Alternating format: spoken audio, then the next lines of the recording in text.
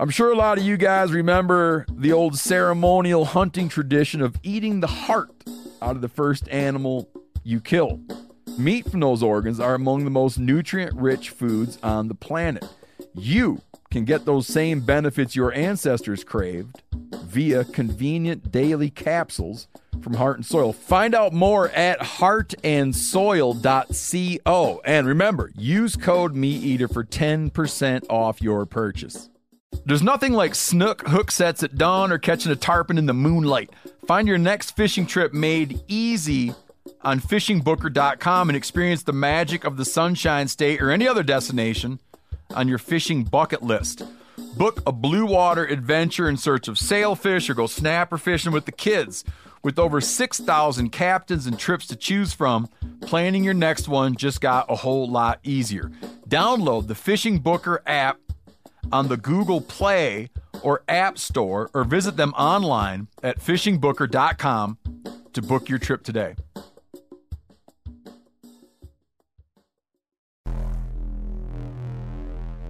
Welcome to the Wired to Hunt podcast, your home for deer hunting news, stories, and strategies.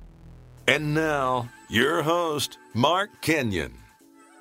Welcome to the Wired to Hunt podcast. I'm your host, Mark Kenyon, and this is episode number 126.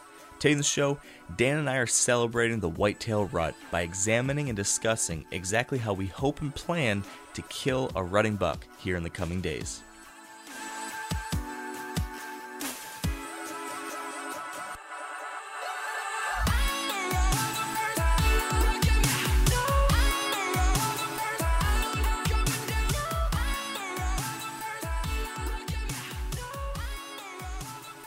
Hey guys, quick update before we get things kicked off today. In addition to our main conversation that Dan and I are going to have about the rut today, we're also going to have a special bonus at the end of this episode related to a gear question that we get frequently, and that's about using ozone to reduce scent. And we've gotten so many questions about this technology, and we wanted to cover it in a way that's a little more comprehensive than just me and Dan sharing our own experiences. So if you're one of those people interested in ozone or ozonics, stick around after the normal interview for a bonus discussion with Buddy Pyland. That said, on to the show. All right, welcome to the Wired to Hunt podcast, brought to you by Sitka Gear. And today, with the whitetail rut kicking off all across the country, Dan and I are going to make some predictions. Or at least we're going to try to make some predictions, I guess, by way of explaining our plans and strategies and hopes and dreams for the 2016 rut. And hopefully that'll be a prediction, a true prediction when it's all said and done. So today we're diving into how we're planning on killing a buck during this year's rut. But before we get into that, Dan, in one word, how would you describe your feelings about the whitetail rut? Chaos, man. Like, yeah, in one word, right? Yes. Oh, I like it. Chaos. That's pretty chaos.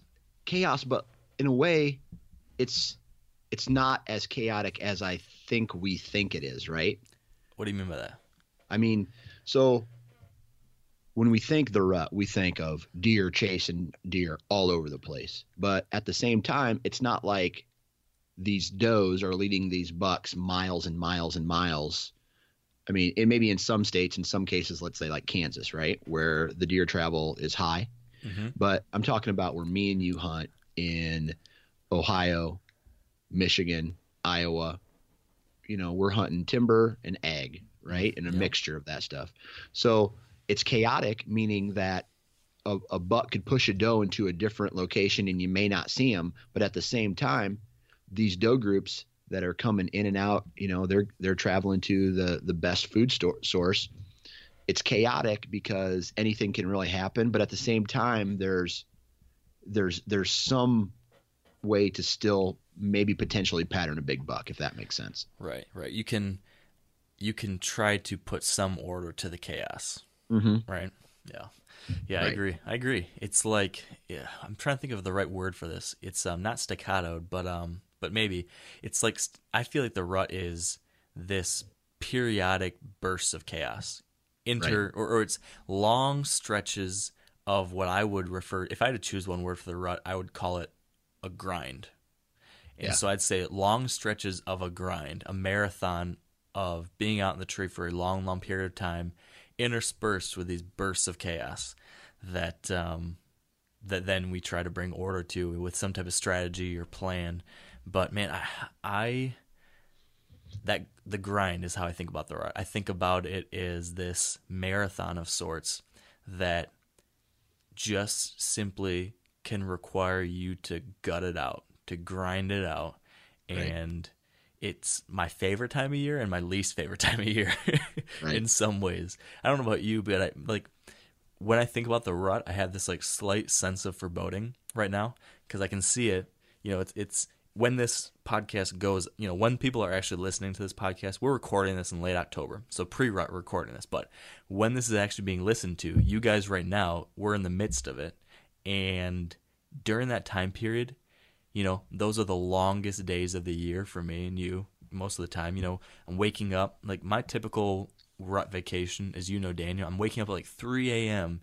in the morning, either in Ohio or Michigan or wherever I'm hunting, driving to a property, getting to a tree stand an hour and a half before daylight, and then I'm sitting in that stupid tree for like 13 hours, getting down, going back to a dirty, cheap hotel, and then working for a couple hours at night, and then getting to bed at like midnight and waking up 3 or 4 hours later and doing the whole thing over again day after day after day.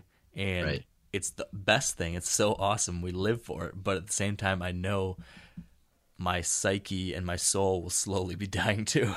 Right. I don't know. Do you ever lose weight during the rut? So it's interesting.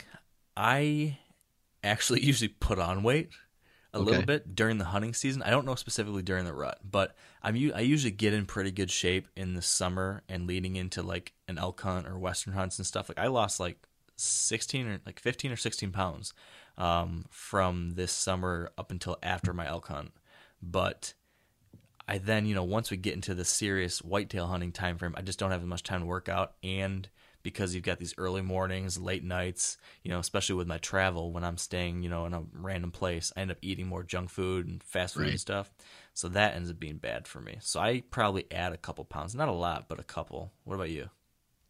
Oh, I tend to lose, let's say, between 5 and 10 pounds because for some reason, if you go to a gas station, let's say in between a move, right? Let's say, okay, I'm going to get down, I'm going to go hunt a different place in the evening. Then you go to the gas station and you buy the apple pies and the Snickers bars and the pop, right? All that sugar jacks you up. But then you just feel after that sugar rush, right? It goes down. And I hate that feeling. Yeah. I hate that feeling of being tired and not focused. So I really try to eat like carrots and apples or not bring anything into the tree with me because except water. And then I'll just, force feed myself, stuff my face at night when I get home. But I feel that, like if I eat healthy in the stand, I feel better.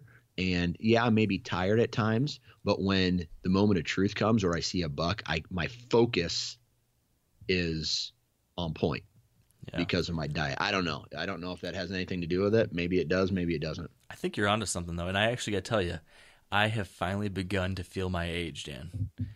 I've got a big change happening. Oh boy. Yeah. I'm starting to feel crappy after eating crappy food.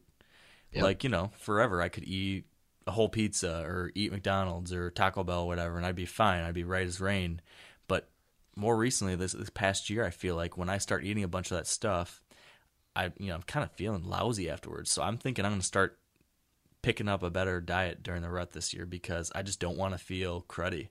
And you can't afford to, really. And you don't want to get Facebook shamed by all the listeners. Do you? Oh my gosh! I remember that, like, oh, are you really going to eat that? You know how bad that is for you, yank. Like, okay, mom. There were like 25 people just ragging on me because I posted a picture of the junk food I was packing for the rut trip. Oh man, it was brutal. It was really brutal. However, that was enough sugar in like a 1 month time to give you diabetes. Yeah, I mean, it was a little bit rough, but But this year will be a little different. I'm going to try to eat a little better in the day, and then also to try to save a little money instead of going out to eat at night for like my Ohio trip. Thinking about like packing a bunch of frozen meals, like pre-make some food here, and then like make them in the crock pot or something, or the microwave or whatever when we get to the hotel. So going to try to do that this year a little bit, just to make things a little bit easier there. Right. So yeah, that's the game plan for food. What's your schedule like? I mean, you're going to hunt Michigan, obviously, and you're going to hunt Ohio. Yep. Yeah. What are you like? Obviously, the bigger deer are down in Ohio, right? And I have a feeling you're going to be spending some time down there, as much as possible. Or what are you looking like? Yeah, we haven't really talked about this yet to this point in too much detail. So, my game plan has been to hold off on hunting Ohio as long as I possibly can, because like I've kind of found that there just is not a whole lot of activity on this farm until the rut. There's not this area doesn't hold a very large population of deer. So at the very best, there might be like one buck on the farm from like August until the rut. Like literally there'll be almost no pictures. Like for example, since we I had a bunch of summer pictures down there. Since we went there in mid-August, I have only had I've had 3 different shooters pop up on camera, but it's been like 3 times between the middle of August and now. Right. Let me take that back. There was 2 bucks that showed up once each in September, and then in October, I had one of those bucks show up once more, and then I've had 2 other bucks show up one time each.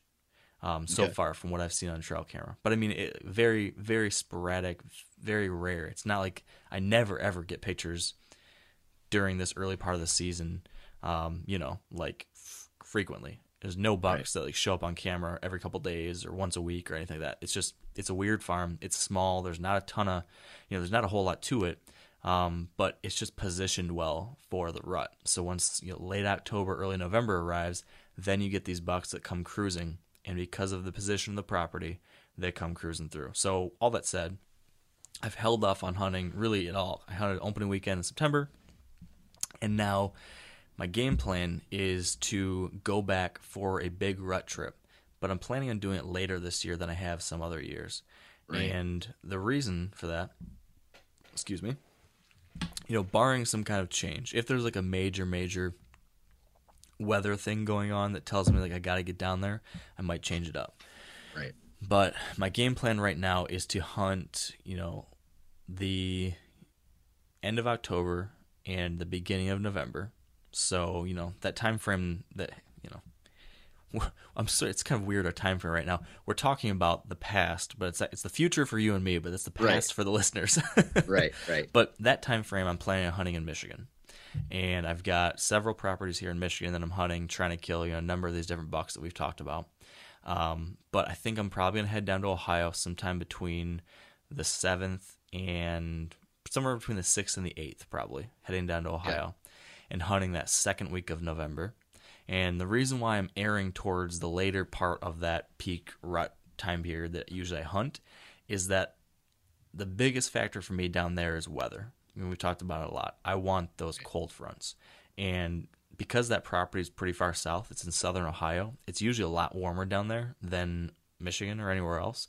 So the chances of having warm, lousy weather are better down there than, when I hunt in Michigan. So I'm trying to have the best possible chance of getting some cold weather by waiting till that second week.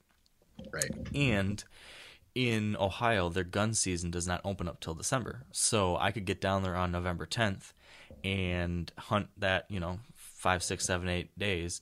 And if I were in Michigan on the 15th, gun season opens and all hell breaks loose. And basically your chances of killing a good buck, disappears unless you're just out there on opening day and catch one run around. So I can hunt in Ohio, though, and keep hunting right through that time period. So I could hunt the 15th, 16th, 17th, 18th, whatever, and it'll be just great.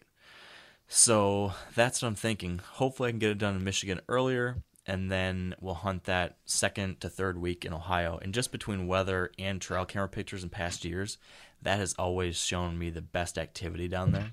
And so that's my game plan. I'm going to hunt, like I do just about every year, as much as I possibly can, I'm going to hunt, the full day, all day when I'm down there. And then, see what happens. Like I said, those hunts are grinds. But Right.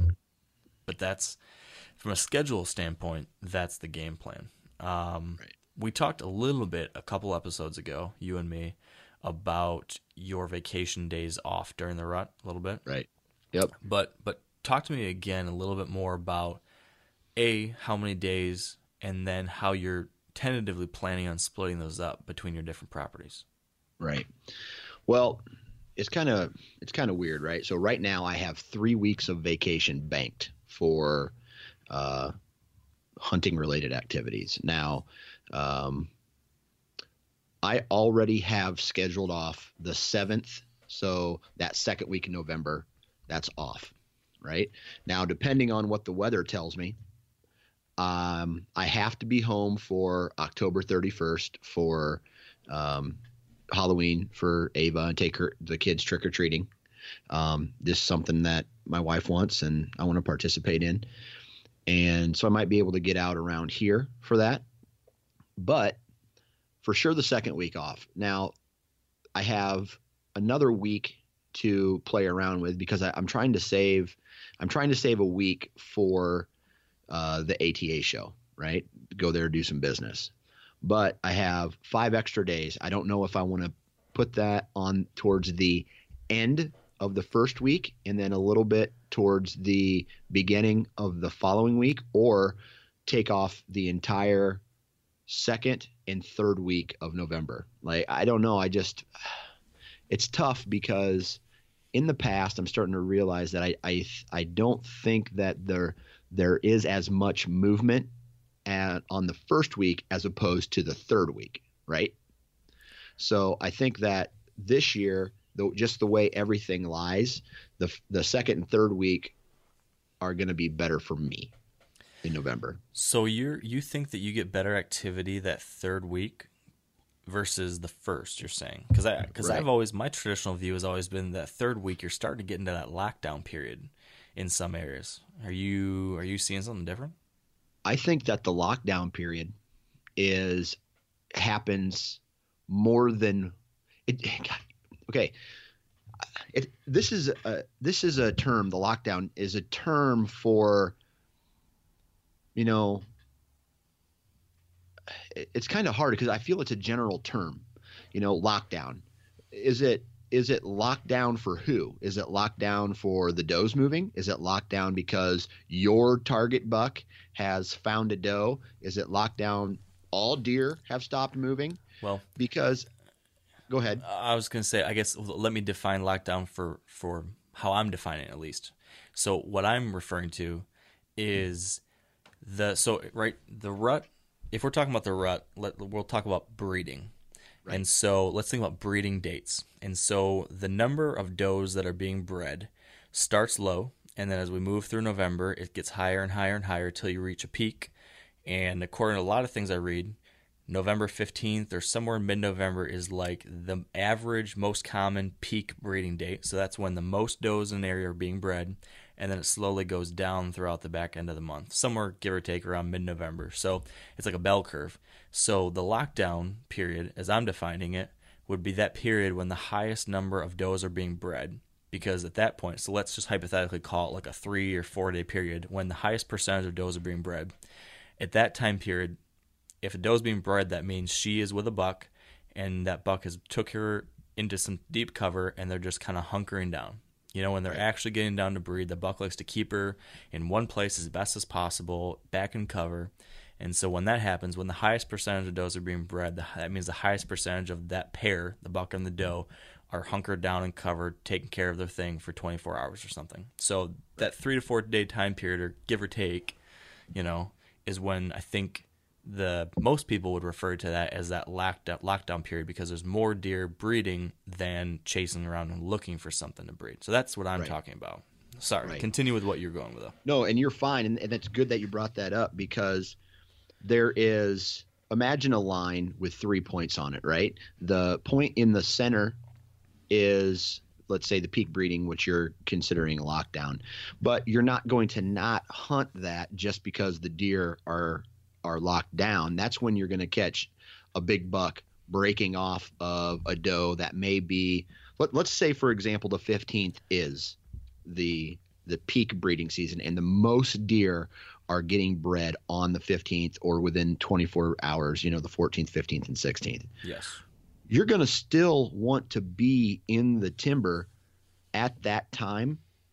Definitely. And I still feel that time is still better than potentially a buck cruising for his very first doe, which, it's hard because, on this podcast, we talk to a lot of experts who say that as soon as a buck strips his velvet, he can start breeding. And based on that bell curve, today's the 19th, there are deer right now that are being bred. Somewhere in, on this bell curve, there's deer being bred right now. There's does and bucks that are breeding. So it's hard to say. I mean, you just got to find where those does are and be in the woods, because when that big buck breaks away from a doe, he's already bred. He's still fired up and looking for that next doe. Very true. Very true. And that's an important point, whether it comes to the lockdown phase, quote unquote, or when we start talking about the timing of the rut. There's all the debate about the different theories about what might influence the timing of the rut, and if it's a moon thing or photoperiod thing or whatever. We've all heard the different theories. We've all talked about them. But to this point, no matter what phase of the rut, no matter what day of the rut, is if you are hunting sometime around the rut period, so we'll just say sometime in November, hypothetically, or late October or November, if you're hunting, or if you have the opportunity to hunt, you just got to be out there, because anything can happen. Right. Whether it's hypothetically supposed to be a great rut day based on the moon chart you look at, or if it's a lousy warm day in a period of the rut that's supposed to be a lockdown, don't get too caught up on what the experts say. And this is coming from someone who's trying to tell you maybe what would be a good idea or not a good idea to do. So maybe you shouldn't even listen to me. Right. But you just got to be in a tree, Well, let's talk about that for a second. Let's talk about those guys out there who have the maybe 5 days that they can dedicate to a hunt. And, it sucks for me and you because we don't hunt the South. And I feel like those guys are getting gypped when we talk about this, because I really don't. I mean, I know that there's some places in the South where the rut's in January, the rut's even in December. And then there's places where it's the exact same time as the North, right? Yeah. So I don't have any experience hunting in the South, and maybe we should get a guy on sometime who can talk about that in a little bit more detail. Yeah. But for the North and the listeners in the North, what do you feel would be the best 5-day period for this year? This year as an example. I know a lot of guys want to take a Monday through Friday off, because then they get 2 weeks, right? They get 2 weekends to mess around with. Right. If they go, let's say, for example, Wednesday the 9th to Wednesday the 16th, they're taking off, 5 days, but only getting 1 weekend. Right.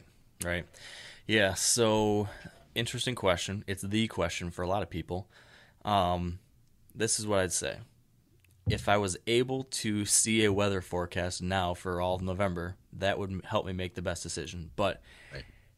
For me, if I had to pick my absolute favorite time period on average, if I took a look at all my hunting seasons and had to pick, it's usually somewhere around that, 7th, 8th, 9th, 10th, 11th, 12th, somewhere around there. One of those days almost always is really good. If you get some decent weather in that time period, you've got a great chance. I feel like almost always you're going to be getting some of that chasing or cruising activity. There will be some deer getting bred, but there's definitely going to be some does and estrus. There's definitely going to be some action during that time period somewhere in there. So if I had to just pick a 5-day time period to take my vacation days this week, it would be that 7th through the 11th, because that would allow you to hunt the 5th through the 13th, which you can't go wrong with that week there. There's going to be good stuff happening that week. Even if this has been a big lesson learned for me last year, and I want to get back to what you think about those dates too, but really quickly, A big lesson learned from me last year was to not get too worried about the weather during the rut, because the weather definitely will help you have it better. Like if you get a good cold front in the rut, it can make it awesome. But you still can have success with the warm weather, because last year when I was in Iowa, I got really down on myself because there was like a 4-day stretch that was going to be in like the high 70s or something like that. It was like super hot from November, I can't remember what the dates were, the 3rd through the 6th or something like that. So I kind of got down on myself. I didn't hunt a couple mornings because I was dealing with some other stuff. I went home for like half a day. I went home for a day and then came back and just was like, and nothing's going to happen these couple days. So I just didn't do some of the things I guess I should have. But while I was dicking around, not hunting the rut quite like I should have during those 3 days, 3 days in a row, each of those days was super hot. 3 of my friends killed really great bucks in the morning. So it was like Monday morning, Tuesday morning, Wednesday morning. Each day was a hot day, but they still killed those bucks cruising in the morning. And it was like, man, why was I so down? You can still kill these bucks during this time period. You just got to be in a tree. Now, yes, you're probably not going to see the midday activity like you would. You're probably not going to see as much activity as you would, but it's certainly still possible. So just be in a tree. Whatever time frame you have, stick it out in the tree as much as you possibly can. Don't get too concerned with all the, we talk so much about the moon and rising pressure and cold fronts and wind speed and moon phase and blah, blah, blah, all these different things that can lead to a better or worse hunt. Those things matter, but at this time, you don't need to throw it out the window, but do not let that stuff keep you from hunting during the rut. Right. I agree 100%. I think that's where people start to get over it. This whole, barometric pressure, we're overthinking it. If our equation doesn't need to have a certain variable in it to let us go out and hunt, we don't need to take that variable into consideration. Example, like what you just said, pressure, moon phase, temperature. If it's the rut, you get out in your best stands and you hunt. Yeah, that stuff's much more applicable in like the early season, or as you're going through October, or when you get to the late season and you're just hoping to find that one day that Mr. Big's going to step out during daylight. I think that's when that stuff really matters. But when it comes to the rut, it's just be there. So, but all that said, I guess, what are your 5 days? What would you take off if you could just choose 5? I guess you kind of told us, but. Yeah, I think I'm in the same boat. I'm lucky I'm going to get some more days to play with, but for sure the 7th through the 11th. Those are the days where historically I've had great encounters anywhere from the 5th to the 13th. I've had great encounters. Maybe actually my very best day of hunting ever, I can remember this, was November 11th. One year, and I saw 4 mature bucks, and I'm talking all 4-year-olds, they were all 4, or one was a 3-year-old and 3 4-year-olds, all chasing one doe, and that was an awesome day. So yeah, the 7th through the 11th for sure this year if I only had 5 to work with. What if you had just pick one day, one single day? It's your favorite day of the rut. Well, maybe not from a hunting standpoint, but my birthday is November 5th. So I love to get out on my birthday. So that's kind of symbolic for me. That's the day I shot Shipwreck and never killed him. That's the day that I had one year, 2013, I think it was, I had an encounter with a buck I call Megatron, a giant 8-pointer on my birthday. He just stood at 60 yards, just a little too close. But I think one thing that a lot of people overlook, and I think even us talking about it, is the tail end of the rut.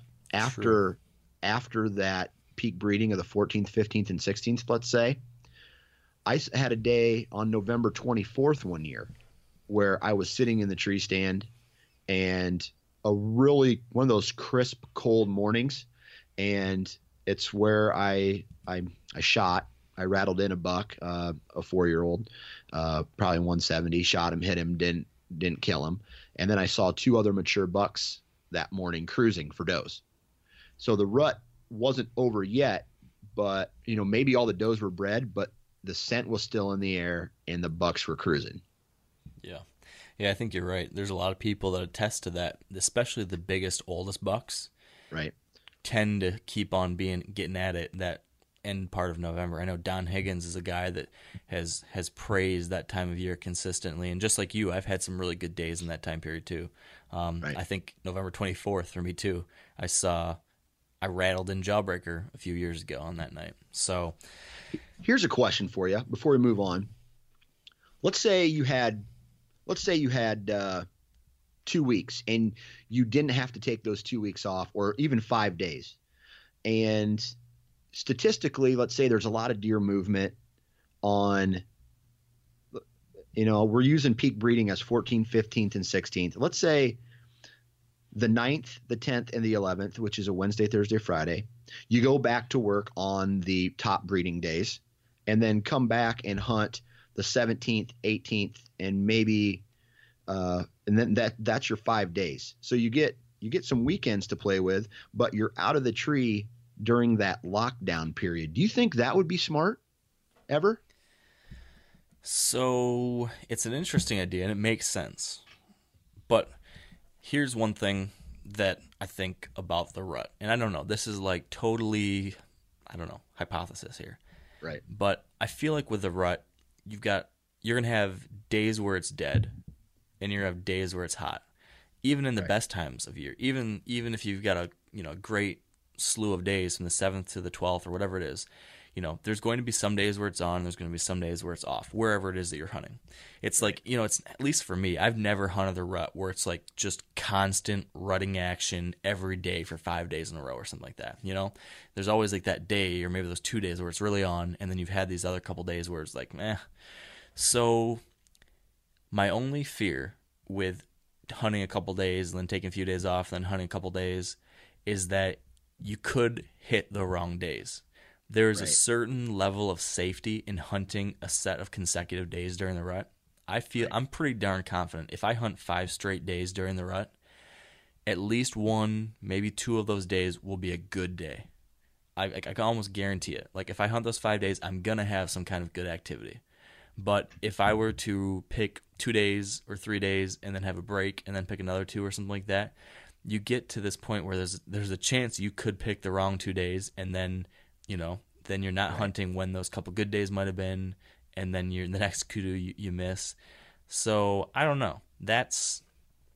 If it was me and you had the opportunity to do straight days, I think I'd almost rather hunt straight through, even if that meant I was hunting during the hypothetical lockdown, just because of that reason, I guess. I don't know. Maybe I'm crazy. Right. What do you think?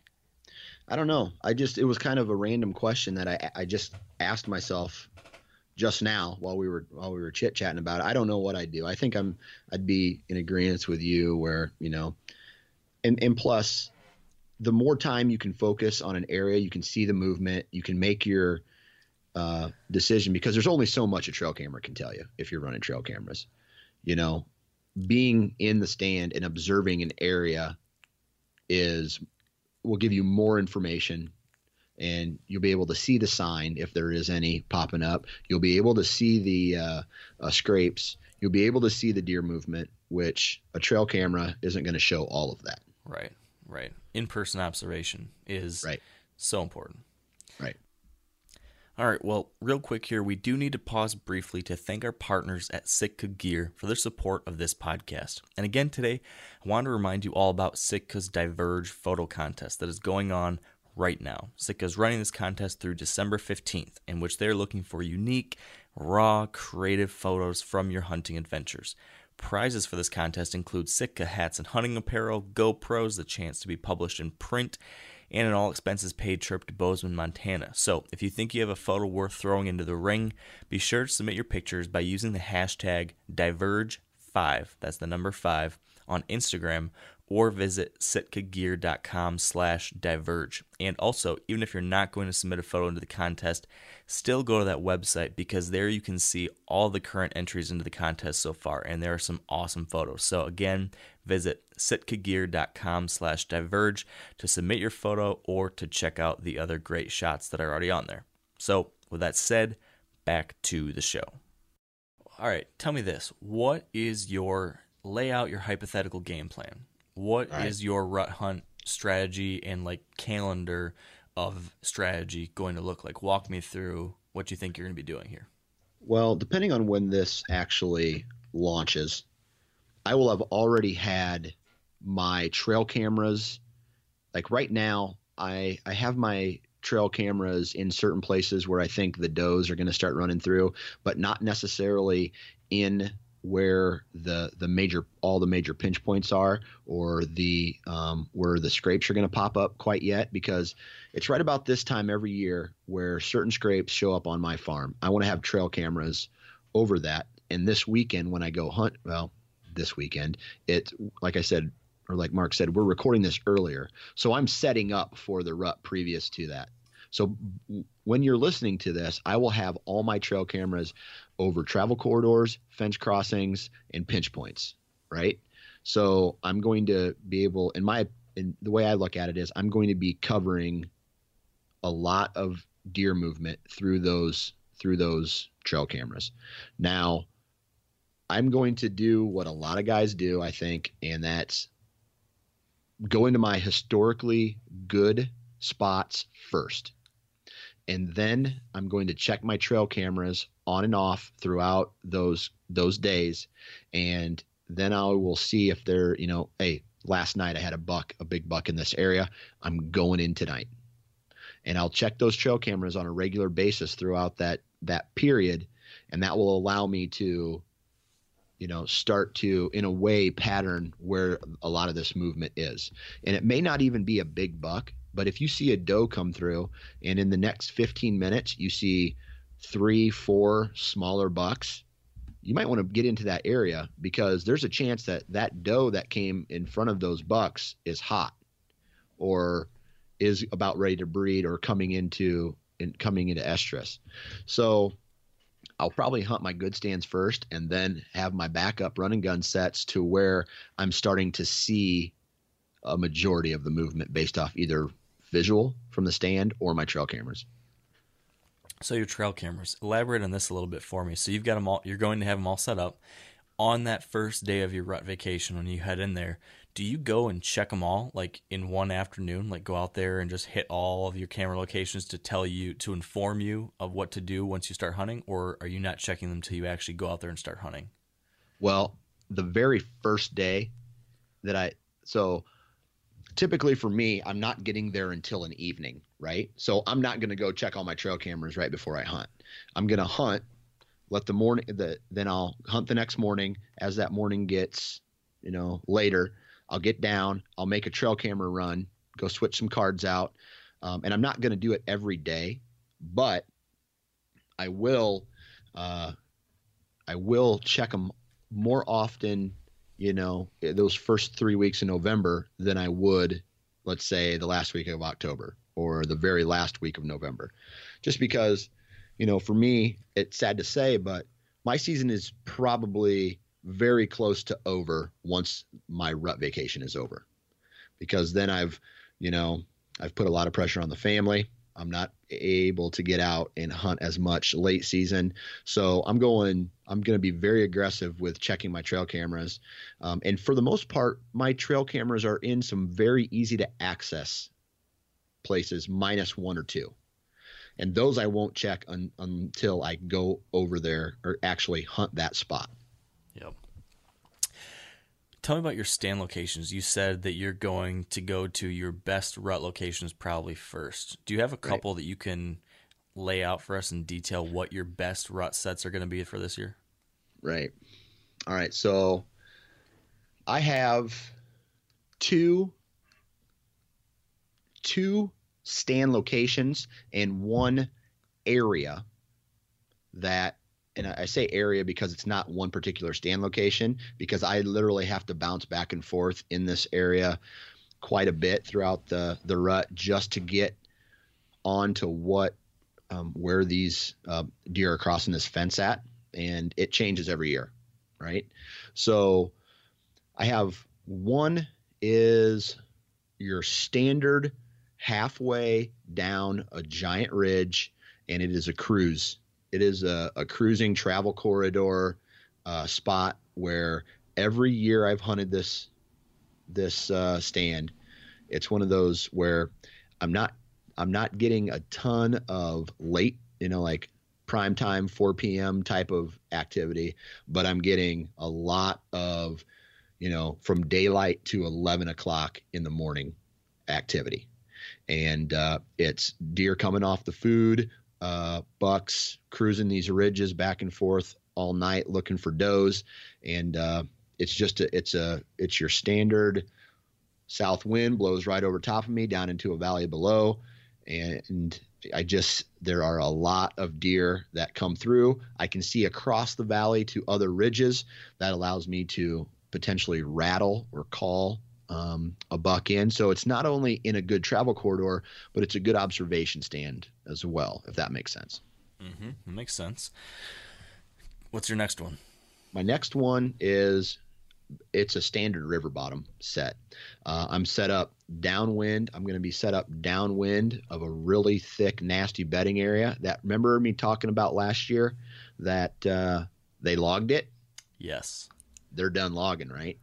So that has since grown up, and I haven't been in there since the first week of September when I actually got to set my tree stand there, or last weekend in August. So I don't know. It was thick and nasty when I went there to set my stand.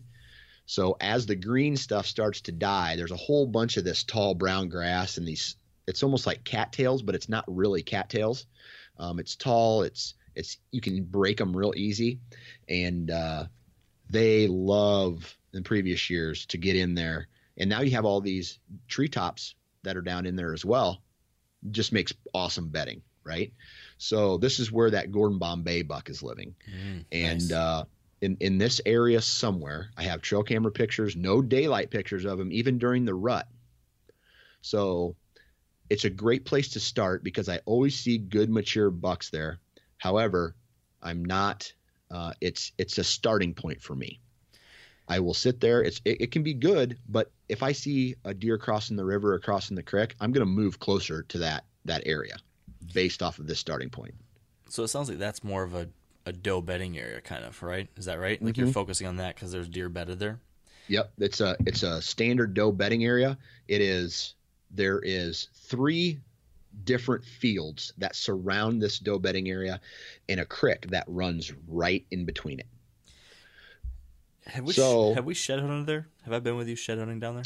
I think that day that you found Mark Kenyon's side, yeah. We took that walk all the way to the back, and we walked that. And didn't I find a dead head down there? Yep, you did. Okay, yep, you did. I know exactly what you're talking about. In that area, and then it's flat, and then it goes up into where it starts to get hilly and it gets into the ridges and all that stuff. But that over the years has been where I've seen the highest number, and I'm not saying in one day, but the highest number of bucks in one rut vacation. That's where I shot the buck that's hanging on my wall. That's where I've seen a giant. I mean, over the years since I've hunted this piece, that is where a majority of the deer hang out. Last year, I think it was different because they logged it, but this year they did not.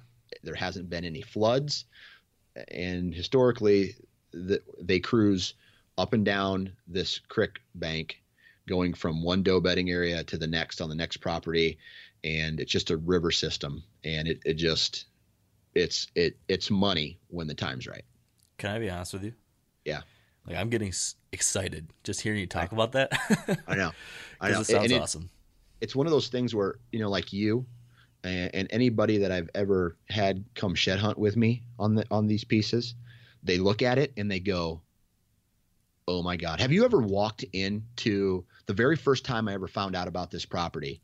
You walk into a new place and you get this eerie feeling that this could be one of the best hunting spots you've ever hunted. I definitely know the feeling when you go into a spot and you're like, oh, this is awesome. Yeah. Yeah. Tons of trails like really thick, high traveled trails. Then you have on top of that, you have oh man, it just, there's not ever a lot of sign there, but there's not going to be because the bucks don't live there. There's some scrapes along this field edge that they travel, but the does come in and out of this bedding depending on the wind direction, and they just chill in there, and the bucks come, they bump them out, and they go chase them. And then, anyway, I'm getting shivers. Now here's a question I have for you. Yeah. Over the years, you have typically preferred not to hunt all day. Right. What's your thought process on that this year? Are you going to try it more, or you're not? Yeah. Reasons why? Right. So last year I tried it twice. And I think I told you one time the guy started burning leaves, and the other time was a guy started chainsawing, and decided, I'm going to get down and go someplace else. This year, I think I'm going to get down, especially in that bedding area that I talked to you about just now. That is an all-day sit location. And even some of those ridgetop stuff that I've had, but historically on my other stands that are staging areas or transition areas between bedding and food, they typically don't. I mean, my trail cameras tell me they're not traveling that during the middle of the day. They're out in those river bottoms. They're out in that on those ridges. Mm-hmm. And then when they intercept a doe group going from their bedding area to the food source, that is like coming back. If I can access that on a morning hunt or an evening hunt, coming in and out, I'm able to, cut them off going one way or the other. I'm not hunting a food source, and I'm not hunting the bedding area. So it's their standard travel corridor stands. Yeah. How about you? Well, how about me on which thing? The all day sit or the stands? Stands. So like right now you're daydreaming about a couple stands, right? It's every day you're looking at a map. You're going, man, I want to be in this stand right now. Mm-hmm. What do those stands look like? All right. I got a couple I'm going to outline for you. Right. There is one on my main Michigan farm. That is a spot I've never hunted during the rut, but it's a spot where I've always wanted to hunt during the rut. So I actually hung a stand in there like 5 years ago and then just never came back to it, because the one downside to the stand is that it's hard to access. You've got to cross fields to get to it, and that's obviously not a good thing to do. But this year I'm going to do it during the rut. I'm going to ride a bike in to get to it so that I can hopefully, I'm going to ride a bike in like 2 to 2.5 hours before daylight, so that I get in there super, super early. So yes, there's a chance I might spook a deer off one of these bean fields, but I'm hoping that by going early enough and by riding a bike in, that I will hopefully minimize that impact. I think, from what I've seen and heard, I think that deer won't react quite as negatively to a bike as a person walking along. They're not quite as used to that, and it'll be faster and quieter and all those things. So when I get one of those really good rut days, good cold weather when I'm hunting here in Michigan, I'm going to take that bike in super early and go along the back edge of this field, and then I have to go, and it's a long route back around this swamp. But basically what this stand is it is on just inside some timber.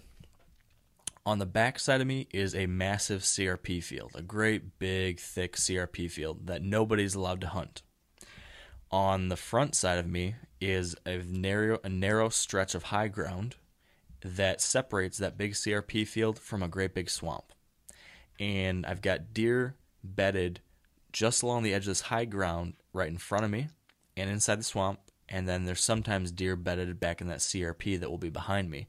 And what I believe is happening is that there's going to be bucks cruising along the edge of that swamp on that high ground, trying to wind anything that's bedded in these bedding areas to the west of me. So when I've got a west wind, I'm going to head in there, sit this ridge, it's not really a ridge, it's just a small area of high ground, and just sit that all day. And if I can do that like 2 days in a row or a couple days on some of those best rut days, I just have to believe that something's going to come cruising through there. So that is what I think is one of my top rut spots, because it's downwind of a really good doe bedding area and in a good kind of travel corridor, because it's just basically the only easy way for a buck to get from point A to point B without sloshing through the middle of that swamp, which they're not going to do typically, or being out in the open in some of these fields. So that's one. Another set I'm excited about, and it's a stand that you can only hunt on the very best wind, but it's in Ohio, right, on my lease down there, and it's in a spot that you would normally not want to hunt because it's low. It's in a creek bottom, and you've got a bunch of ridges that all come down and all drop down in this one bottom point. And on just about any wind direction, your wind swirls in there, and you get busted. But if you have a southeast wind, for whatever reason, there's this creek, the way this creek exits this little bottom, it opens up into a field that goes down to your southeast. So you need a northeast wind. So you need this wind. No, I'm sorry. God, I'm getting this all wrong. I'm trying to picture this in my head. It's a northwest wind that would blow your wind down to the southeast out behind you. For whatever reason, you get a consistent wind when you have that direction. So with that wind, I sneak into this bottom. It's down in, like I said, a creek bottom. There's a little kind of grassy, brushy field down there next to this bottom. And then on either side of you, you've got two big ridge lines, which are covered with doe bedding areas. And then there's 3 different points that come down off of those ridges and all converge right at a creek crossing right next to this tree stand.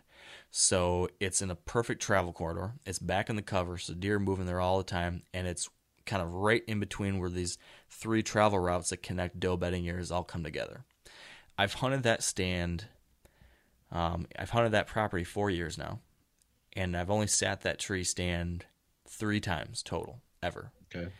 And on every single one of those, except for one, the one time I didn't see a shooter, it was because I tried to hunt it on one of those bad wind days because I was like thinking, oh, well, maybe it'll be okay. And it didn't. It was just swirling, so I left after an hour.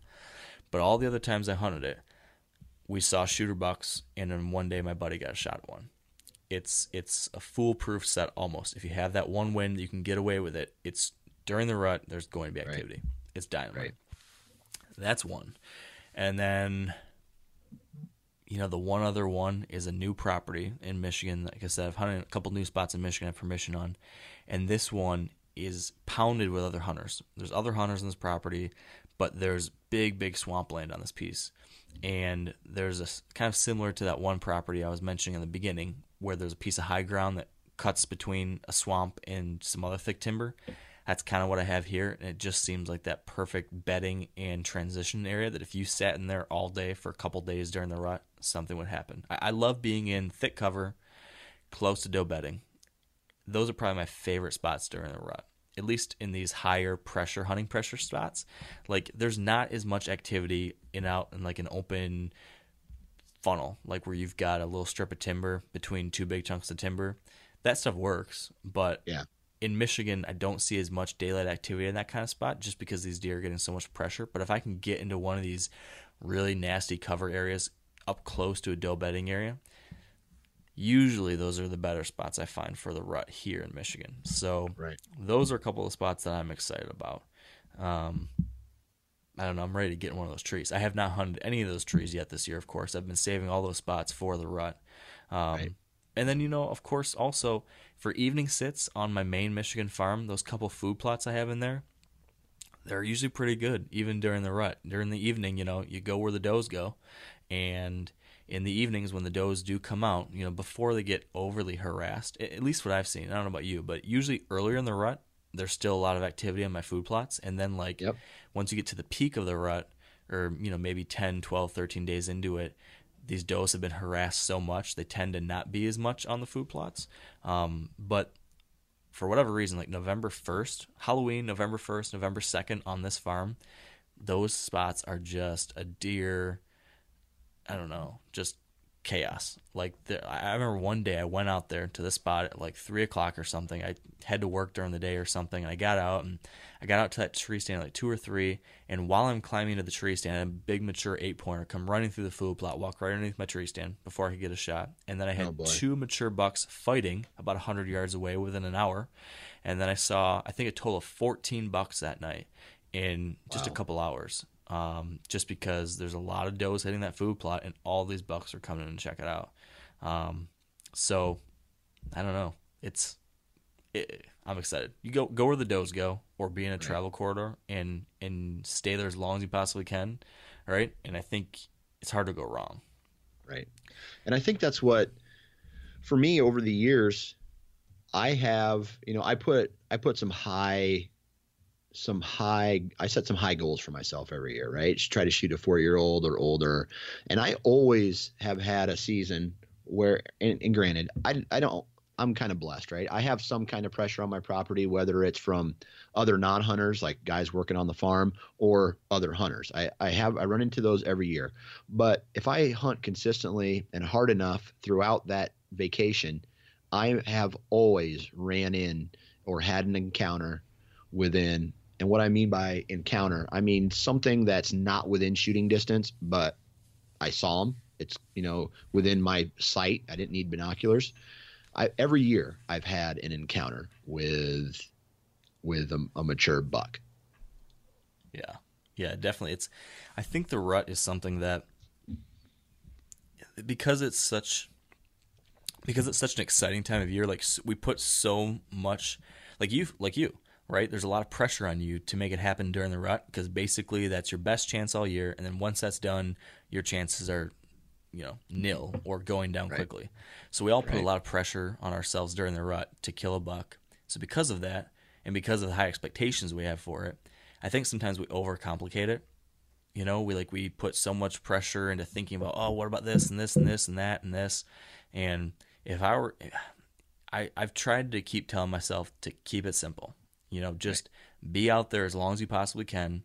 Be in an area. If it doesn't do one of those two things, if it's not, somewhere near a doe bedding area, or if it's not in a good travel corridor connecting them where you're going to catch a cruising buck, there's no reason to be there if it's not one of those two things, as far as I'm concerned, at least, or somewhere around does, because that's it, right? I mean, a buck is either trying to get to a doe or checking for does. They're doing one of those two things. And if you always try to run your thoughts through that filter, does this tree stand take into account one of these two things?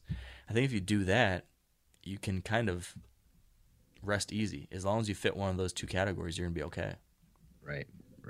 Now I got a question for you that kind of just popped up into my head. Do you feel that there are days in the rut where, let's say maybe it's warm, or maybe you really want to get into a set stand, but the wind direction is wrong in it? Do you believe in maybe taking a day, like a hunt off, and maybe observing from your truck, or going and doing trail cameras one evening or one morning, or sleeping in to get maybe a little bit of energy back? Because I don't know about you, there's been times in the past where you're hunting 16 days straight, or 5 days all day hunts. That can get very tiring, right? Yeah. So do you believe in maybe taking a day, a hunt off, and either regrouping, or going to check trail cameras for some more information? So I've definitely been in that position, and I have done that sometimes, where you're so burnt out, you need a morning or something like that.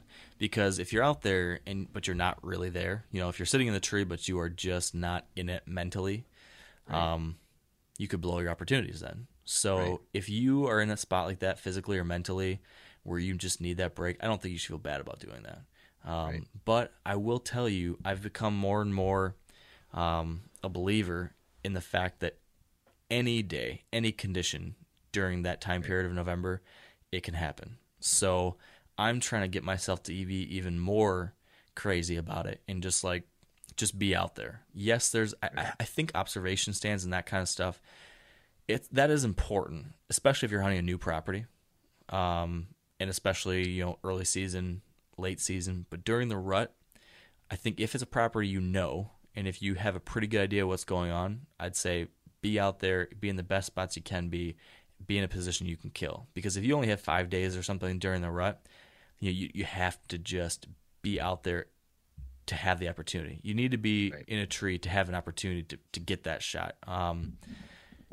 I would say obviously things will be different if it's a brand new property because you want to kind of learn things and push your way in there. If it's a rut trip to a public piece or something, it might make sense to start in the edges and move your way in or do some intel, some stuff like that.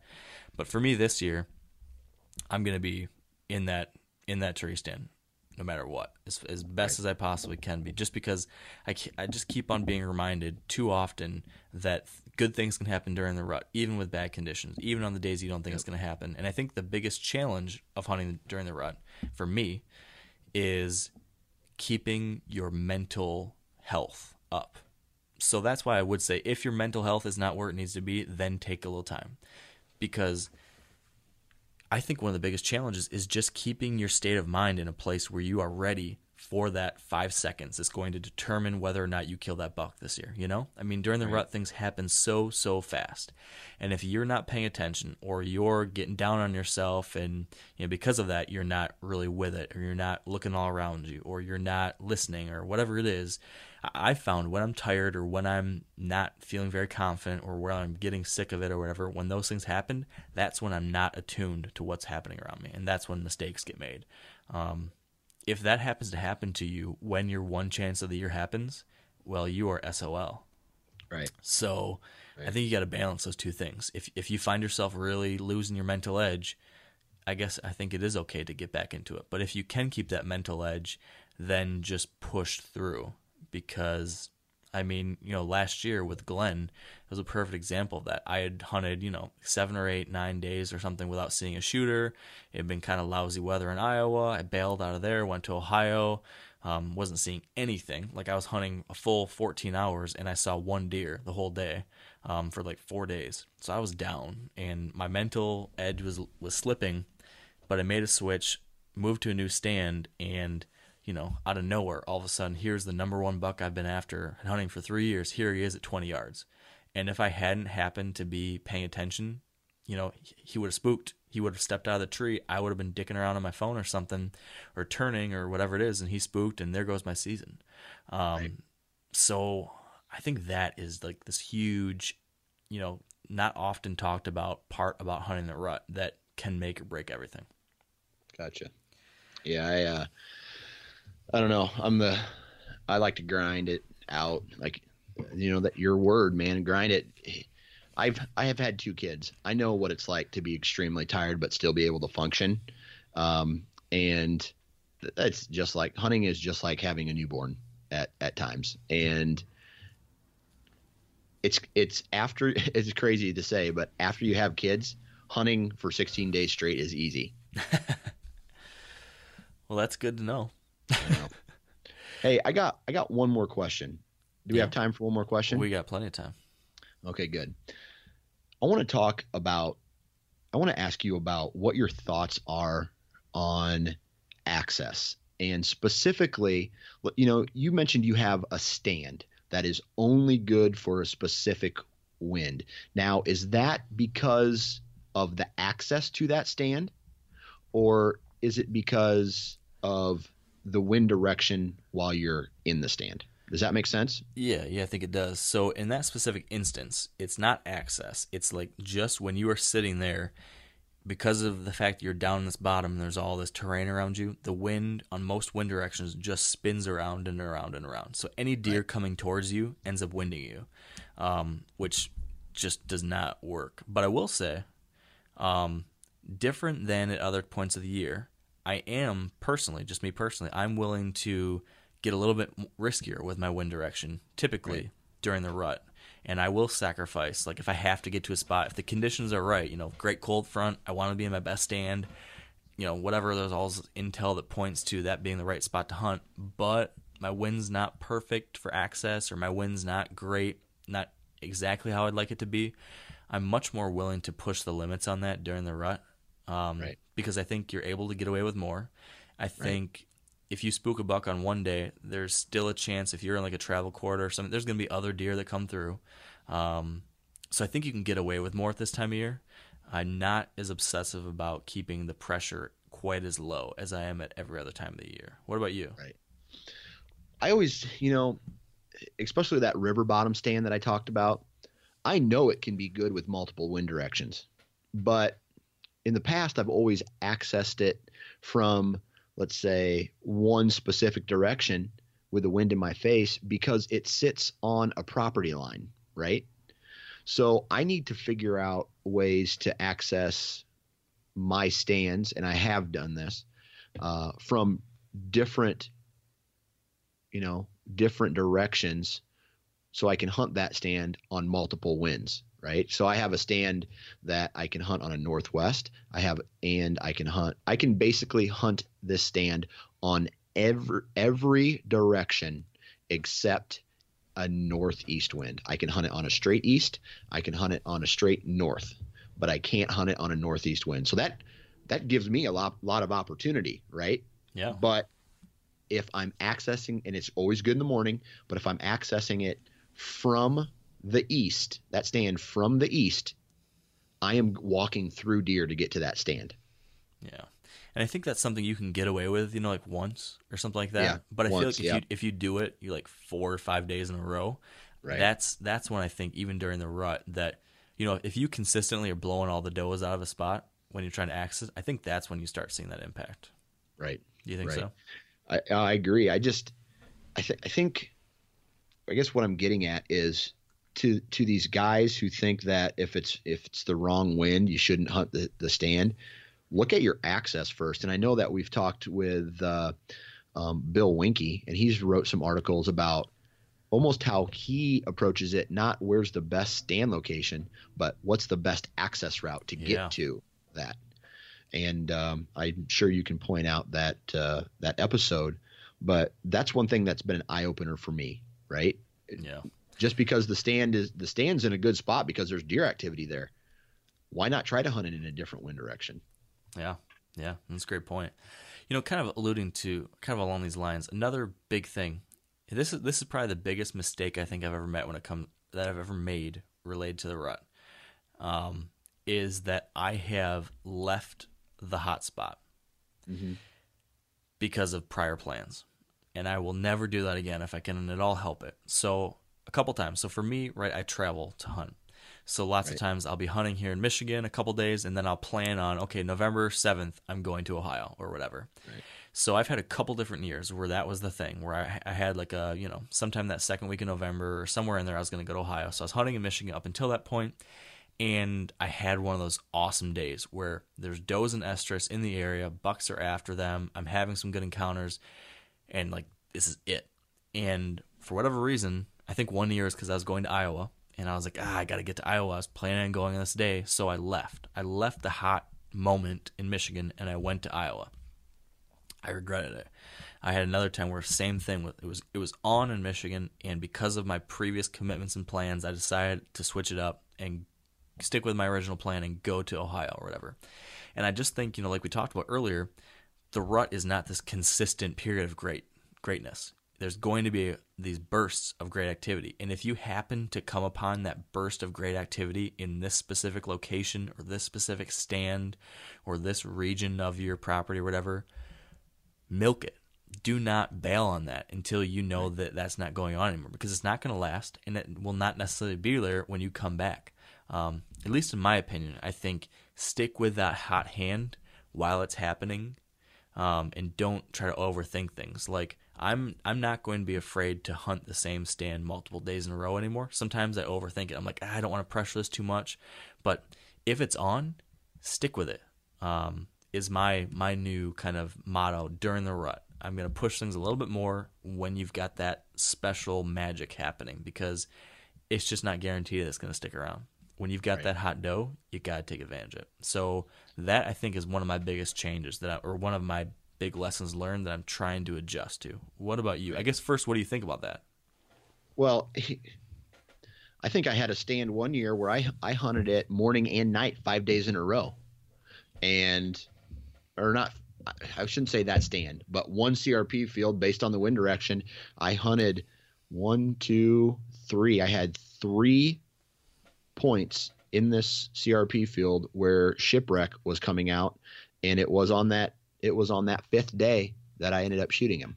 Yeah. So it wasn't the same stand, but it was an area based off wind direction, and I hunted the shit out of it, and and I ultimately got the shot at him. I didn't kill him, but it was worth it, right? I had multiple encounters with him in that 5-day period, and I saw multiple other bucks. I saw bucks chasing does, and it was just a matter of time, and you think about it like this. It's a matter of time between point A, the deer, and point B, you, until they pass, right? You're either going to figure it out, or it's almost like dumb luck, right? Where it just is going to happen if you stay thorough and you grind it out. Yeah. And it's, worst case scenario, you hunt several more, or you hunt, in one of those days, the magic stops. And then you say, okay, so now I've pushed as far as I can go, and then you can relocate. But why not keep trying when you are still seeing good activity? Right. You won't know until you hunt that one day. And sure, maybe you have one bad day, and then you adjust. But it would really suck to not hunt there and then check your camera the next day and there's 3 shooters that ran by your stand. So I have a folder in my I don't know if I have it anymore, but I used to have it called a day late file where it was all the bucks that came through this scrape that I used to hunt on a different piece of property after my rut vacation was over. So it was like 160 class 10-pointer or 140 class 8, all these mature bucks coming through using this scrape the day that first day back to work. And I'd go check that camera in December or something. And it was like, hey, you should have stayed here one more day. All those reasons to quit your job. Yeah, I know what you mean. Trail cameras, blessing and a curse. Yeah. I got another question for you. Yeah. While you're in Ohio, are you going to have your wife check your trail cameras in Michigan and send them back to you? No, because okay. I do not want to put more miles on my truck than I need to. And that potentially could have that happen. But I will tell you, with this new wireless trail camera I have, it probably will give me some heartburn if I start seeing bucks showing up on that. But I'm lucky my wireless camera doesn't get reception on my main farm. It's too far out in the country. I would be fired from my marriage and from my job. Yeah. I have a new morning routine now that I think my wife is already catching on to. First thing I do is roll over, pull out my cell phone and check the pictures. And she's already yelling at me, like during prime time in the evening, like we're watching a TV show on Netflix or something, and I'm pulling up my phone and just checking, and she's like, God, you are so annoying. Mm-hmm. So that's one downfall of that. But I don't know, man. I'm excited. It's an amazing time of year, and I think this is when dreams come true. Right. And I'll tell you, I'll tell you one more thing. When it comes this time of year, at least, and I think it's the case for you and me. For me, especially in Michigan, when you've got the gun season opening on the 15th, and for you, because of other commitments, the rut is kind of like the Super Bowl in the fourth quarter. It's like the fourth quarter of the Super Bowl for a lot of us. Right. You've got your best opportunity at achieving all your hopes and dreams for the year, and it's also like that time period where it's now or never for a lot of us. So don't be afraid to throw the Hail Mary when you're getting into that time period. Like, you got to give it everything you have. You got to leave it all on the field. I mean, I don't know how many other sports cliches there are, but basically think of any good sports cliche and apply it to your week of rut hunting or whatever it is you have, because this is when you make it happen. So don't be afraid to swing for the fences. Right. Yep. I am like, my mouth is watering right now. I want to go out and check some trail cameras or do something else. But, that old saying, and this is what I've learned over the years, the young bull and the old bull, they're standing at the top of the hill, and the young bull's like, hey, let's go down there and bang all them cows or bang one of them cows. And the old bull's like, how about we walk down and bang them all? So if you can relate that into my hunting season, I think I'm going to, I'm walking into this season very, lightly, no pressure, to my best stands. And then when the time's right, I'm going to bang them all, if that makes sense. Let's avoid bestiality for your rut vacation, please. None of that, and just shoot one good buck, all right? And on that note, you literally were saying you're gonna bang them all, Dan. Hey, but you took it there. I know, and I think we need to just shut this thing down. Yeah, it's officially over. Good luck to everybody. Yes, good luck to everybody. Shoot straight. Enjoy these next few days or weeks of hunting. This is what it's all about. This is what we wait all year for. So enjoy it. And I don't know, get at it. And just remember, have fun. Yes. This isn't a competition. Absolutely. Enjoy yourself. Wear your safety harnesses. And with that, we will shut this down. And now, as mentioned earlier, here's our bonus interview with Buddy Pyland regarding ozonics and using ozone to manage human odor. All right, Buddy. So to kick things off, so many people have questions about ozonics because it's different. It's really different than just about anything else out there. So even though ozonics has been around for a number of years now, can you just kick this off by helping us understand again exactly how does ozonics work? How does ozone help us deal with scent issues? Okay, well, that's a great question, Mark, and I'll work to try to make that answer as simple as possible. But basically, ozone, for lack of a better term, and actually this is a term that Tim Kent from used to work for Elite Archery had given me, but ozone is a predatory molecule. That's the best way to think about that. Basically, what you do is you take an oxygen molecule, and we use high voltage electricity to tear that oxygen molecule or fragment that oxygen molecule, O2, in half. And those two parts want to attach to something, or in this case, like I said, like a predator, they want to attack other molecules to get back to their regular state. And when they attach to another oxygen molecule, this fragment, it becomes O3 and it becomes ozone, which is a powerful oxidant. And anytime it literally just searches out other things to attach to get back to its normal state. And when it attaches to something, and in this case, like you referred to, human odor, it literally begins to grab that molecule and unravel it. So every time an O3 molecule attaches to a portion of that scent molecule, which is bacteria, it begins to destroy and unravel. So in a perfect sense, enough ozone molecules will attach to that single human molecule and literally destroy it, and it's gone. Or as it unravels it, it alters it to the point that it's no longer recognizable as human odor to a big game animal, or any animal for that matter. So essentially what ozonics is doing is it is grabbing hold of all of our human scent that's going down towards wherever this deer might be, and it's changing those scent molecules so that, like you said, it's unrecognizable. That's all that's happening here, right? Well, there's two things happening. Again, remember, so hunting with ozone is about time and concentration. If you have enough concentrated ozone for a long enough time, in a perfect world, every bit of your odor is completely destroyed, not just altered. But like I said, ozone as a predatory molecule means that it is much smaller than other molecules out there. So a human scent odor would be much larger, and it would take more than one ozone molecule to completely destroy it. But that one ozone molecule would begin the process of unraveling at a molecular level that what makes up that as human. And so ideally, if you imagine your hand, take your hand and put your 4 fingers and your thumb, and that's human odor. And it leaves you, and as it encounters a cloud of ozone, imagine one single ozone molecule attaching to your pinky.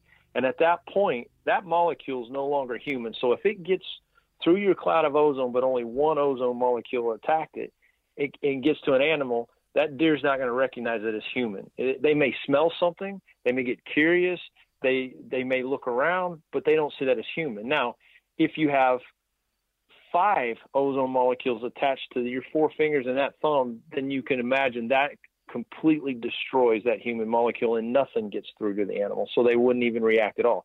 That's the perfect world. And on occasion, or so the combination of those two, you're altering human odor and you're destroying human odor, but both of those reduce human odor.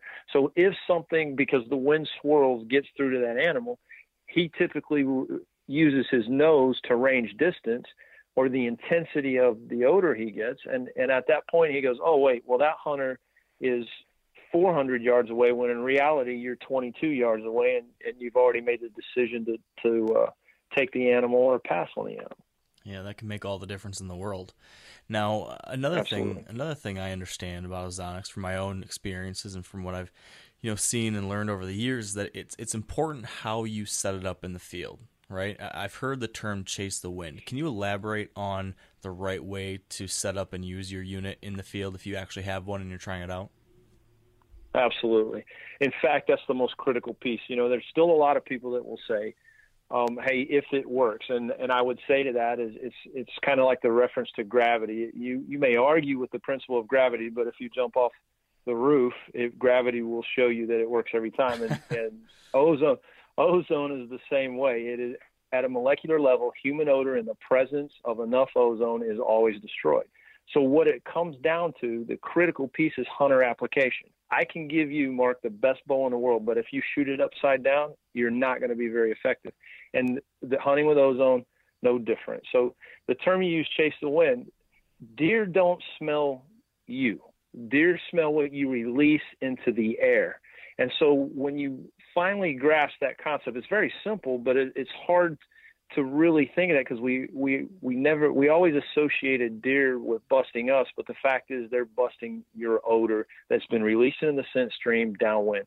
So you always want to position your unit in such a way to deliver the maximum amount of ozone, and position it in such a way also to keep that ozone in the area as long as possible.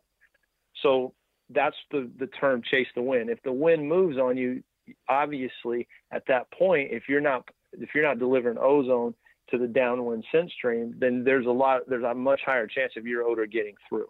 So a critical piece of this is always to assess the wind direction, determine where that's at, take your unit and place it 8 to 12 inches above you in a moderate wind. 3 to 12, 13 miles an hour with an HR 200. The HR 300, because of the more ozone it makes, will give you a higher threshold here.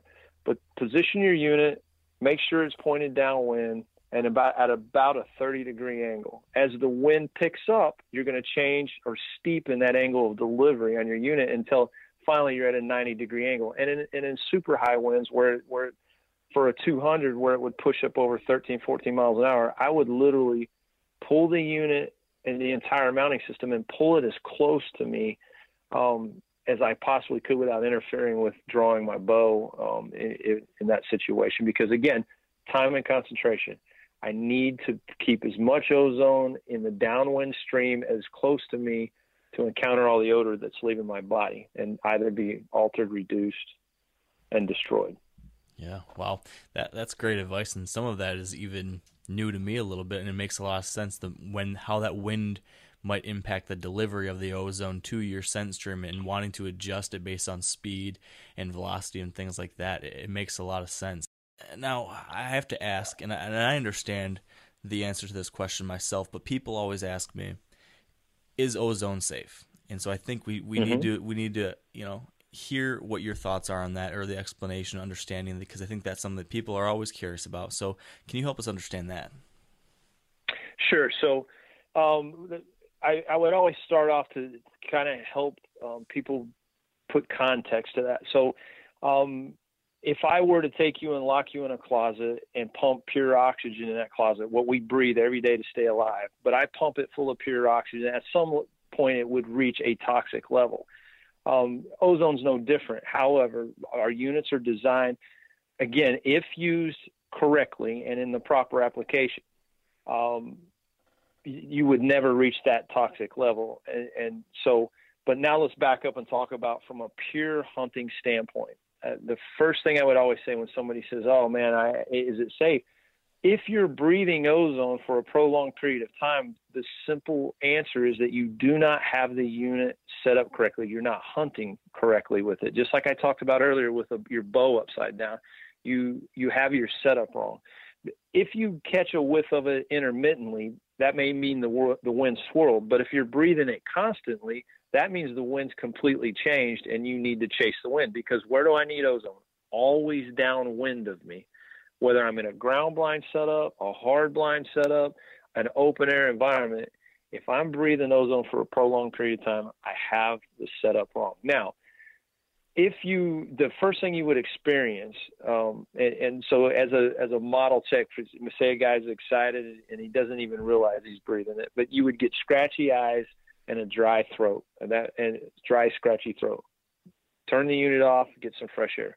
But again, I go back to the first part. If you're breathing it for more than a second or two on occasion, that means you have it set up wrong, and that is an indicator to go, okay, what's the wind doing here? And same thing again with ground blinds. There's a lot of people that will get in and they pump the blind full of ozone, and that's a waste of your ozone and not the most effective application of the technology. In a ground blind situation, you would take the opportunity to create airflow like a chimney in your house. If I set my chimney and my flue correctly, no smoke comes into my living room, it all goes out of the house. Same thing in any type of blind situation. Create airflow and hyperozonate the exit, because that's where your odor's going. That's where you need your ozone, and you never breathe ozone at all. So in that situation, you're talking about opening one window downwind of me so that I do have air coming out the back of my blind, but I've got the ozonics, like you said, hyper ozonating that I think you had mentioned. And I think it takes care of all that scent. So I open it up to create that flow. Is that right? Correct. So if the wind direction is right to left in my ground blind, I'm going to take and crack a window up high on the right-hand side. Ideally, I would crack a window on the lower left side. And at that point, I'm able to adjust or restrict airflow. And then I would position my unit in such a way that where the exit is in that blind, the airflow exit, that's where I pump every bit of my ozone. And so whether you're climbing a tree stand, whether you're climbing in a ground blind, the first thing you should always do is determine wind direction, and then go, okay, where's the downwind direction? That's where my odor will be going. That's where the animals will smell me. That's where I need my ozone. And with that, we'll wrap this bonus segment up. If you're someone who's been curious about ozonics or ozone, hopefully this was helpful.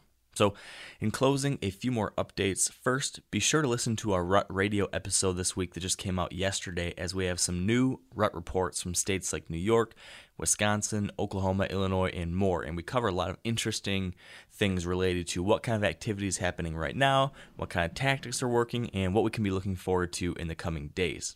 Moving on, we also need to thank our partners who help make this podcast possible. So big thank you to Sitka Gear, Redneck Blinds, Huntera Maps, Yeti Coolers, Ozonics, Carbon Express, Maven Optics, and the Whitetail Institute of North America. And finally, thank you all for tuning in today.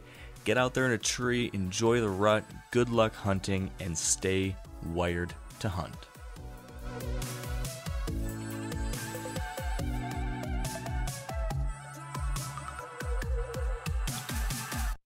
I'm sure a lot of you guys remember the old ceremonial hunting tradition of eating the heart out of the first animal you kill. Meat from those organs are among the most nutrient-rich foods on the planet. You can get those same benefits your ancestors craved via convenient daily capsules from Heart and Soil. Find out more at heartandsoil.co. And remember, use code MeatEater for 10% off your purchase. Market House has the cleanest, leanest, juiciest meat and seafood shipped to your home overnight. Expect the service of a local butcher and the convenience of a large supplier. Unlike many online butchers, you can grab just one meal's worth or lock in for a subscription box. Choose from grass-fed and grass-finished beef, American Wagyu, free-range poultry, grass-fed lamb, wild-caught king crab, seafood, and more. For 15% off your first order, use code COUNTRY at checkout. Just visit markethouse.com. That's MarketHouse.com and use the code COUNTRY.